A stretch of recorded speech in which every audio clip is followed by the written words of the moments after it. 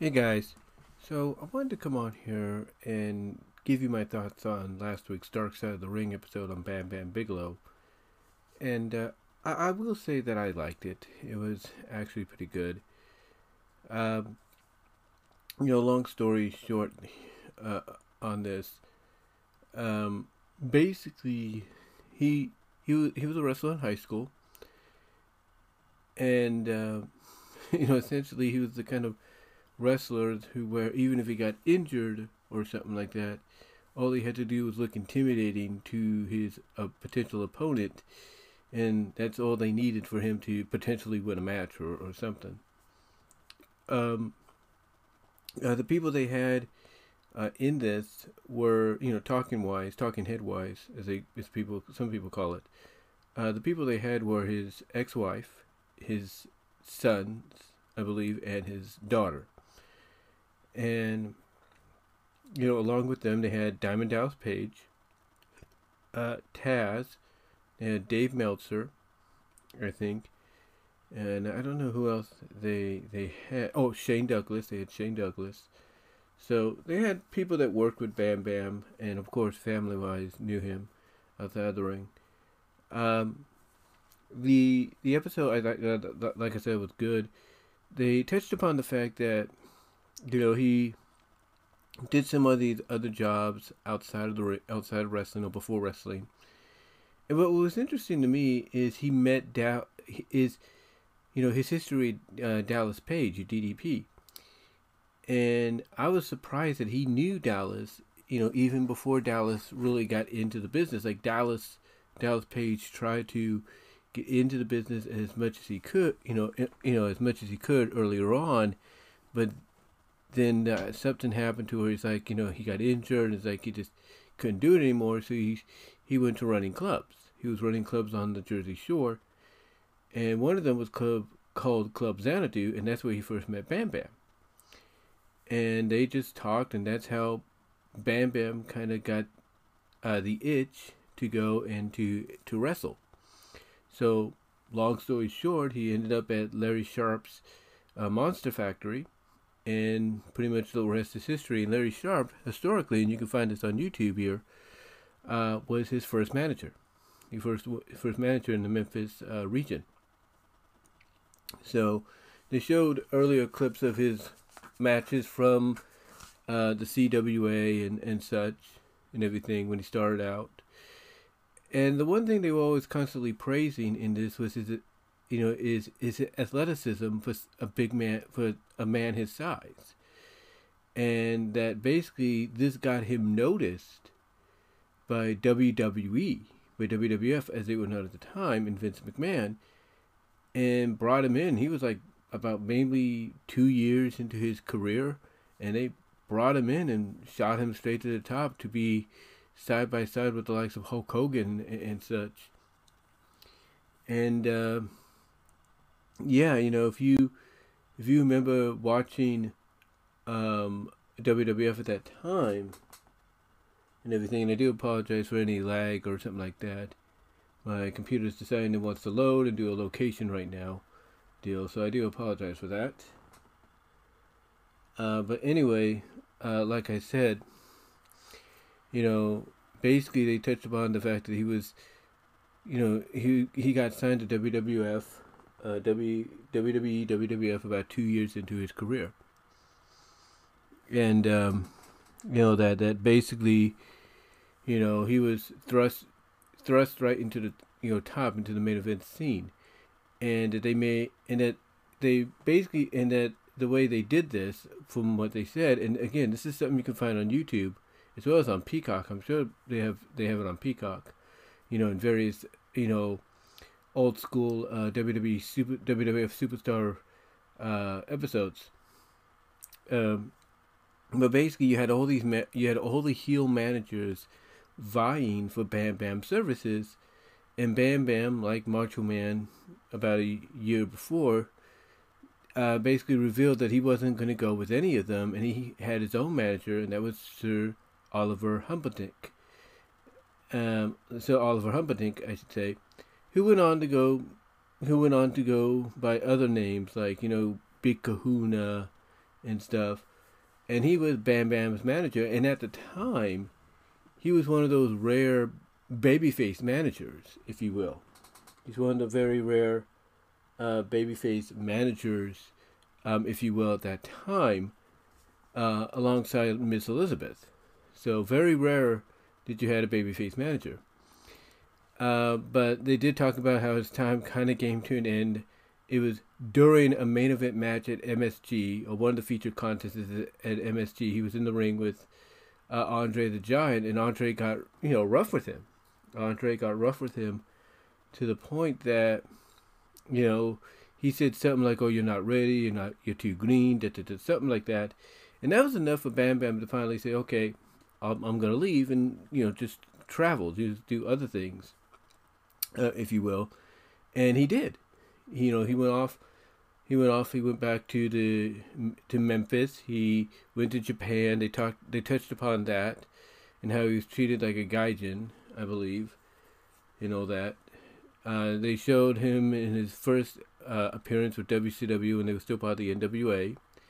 And he had Humperdinck as his manager there as well. But what was different is that, they were both heels in WCW, NWA, WCW during his first brief run there, opposite of being babyfaces in WWF.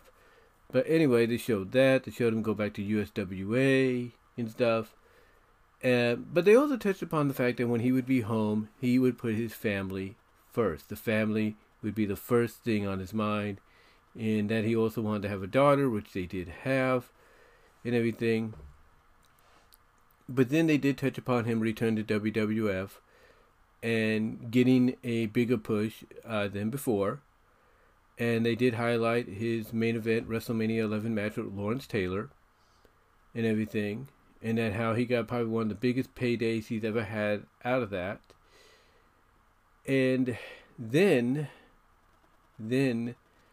essentially, after that, they talked about how he left, after it was done, because basically after the Lawrence Taylor thing, they started to slowly turn him babyface, or get basically into that realm of turning him babyface, which they did.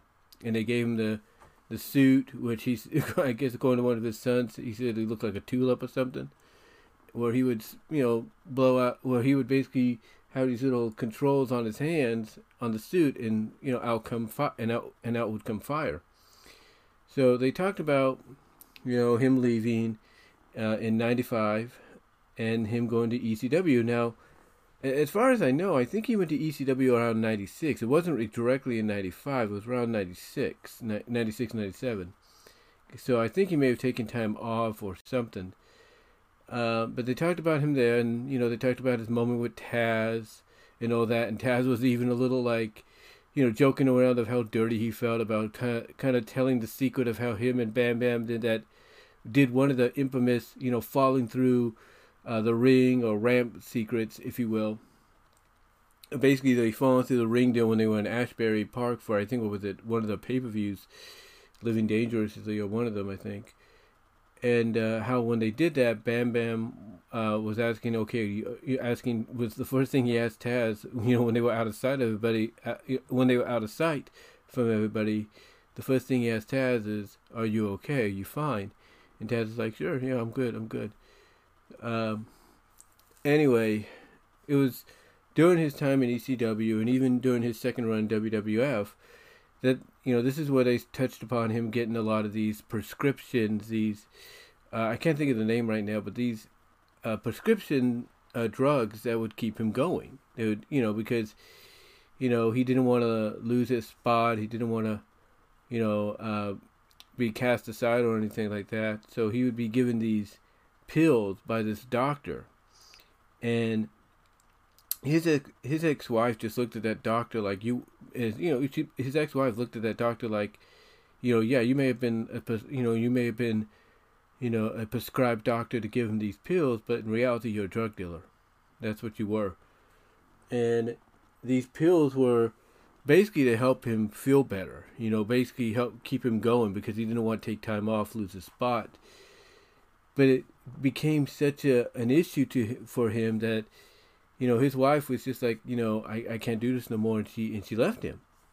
She left him and everything, and even the kids were wondering like, well, why can't we see Dad anymore, and all that, and it's mainly because of that, because he did not want to give up those pills. Again, I can't think of the name of them, but they were prescribed that would keep him going, because he got to the point to where they would say he barely could. He could barely, get up without being in pain, and all that. Basically like barely make a movement without being in pain, so he had to take these pills constantly.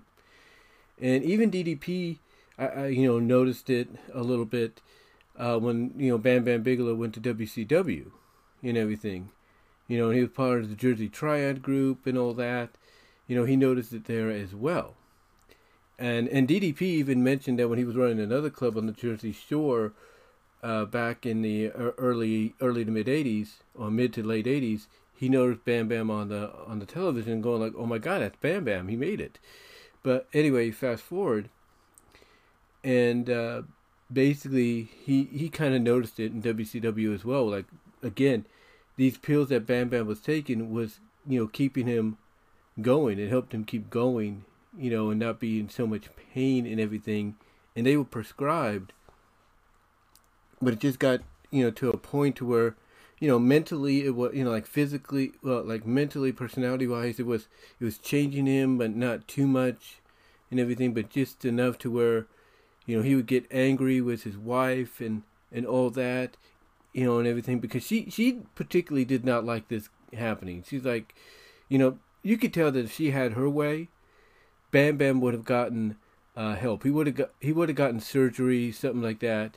And I think the reason he didn't, in my opinion, because as they said here in this episode, was he didn't want to lose his spot, and he didn't want doctors to tell him that he can't do it anymore, because he was doing things a guy his size shouldn't be doing, shouldn't have been doing at that time.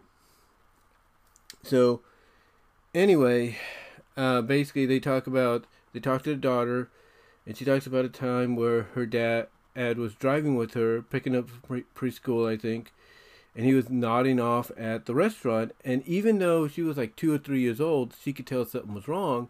So she would, come up with, things to wake him up. It's like, oh, I got to go to the bathroom, pull over. Basically get him to pull over so he could go to the bathroom or stop at a Waffle House or something. And it was like when they stopped at the Waffle House, when basically he got, it was either a Waffle House or something, or someplace, and that's when he got arrested. When he got arrested for basically endangering a child for falling, because he was nodding off. He was nodding off at the wheel. So yeah, that basically was also like the last straw to where his wife was like, that's it, I can't do this no more. And he ended up going to Florida. They ended up divorcing, of course, and he ended up moving to Florida. And his oldest son wanted to go see him and everything, but he didn't have the opportunity to do so. It's like he was off in Florida doing something, his son, but he didn't. It was like spring break or something, but he never got a chance to see his dad. Like, that was one of the main reasons he wanted to go. And it wasn't until, I guess later on that they found out his dad passed away from an overdose, if you will. That he was found dead in his girlfriend in another wrestler's home, or something like that. And it was because of an overdose or something like that.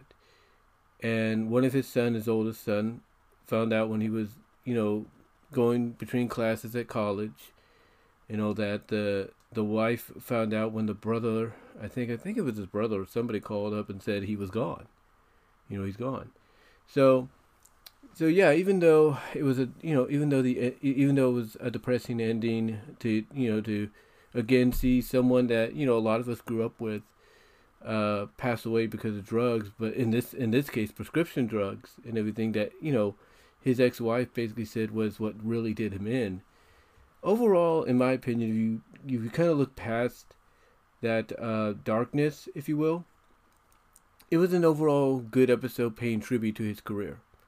The only downside was basically the drugs that he was the prescription drugs that he had to that he was taking to keep himself going, because he didn't want to lose his position in wrestling and all that. But outside of that, it was a good episode. Good focus on his career, and I'm really glad I saw it. Tonight they're going to be talking about Bash at the Beach 2000, and I can tell you honestly, I had Bash at the Beach 2000 on VHS. I recorded that event, and I recorded it live.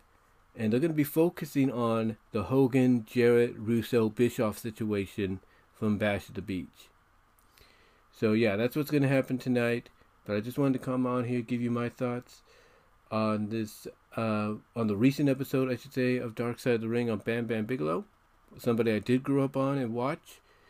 Let me know what your thoughts are, guys. Comment down below. You will get an audio podcast version of this at BW Rose's Discussions Podcast and all your favorite audio podcast locations except for Pandora. But mostly check me out and follow me on Spotify for that podcast where you can listen to this there as well.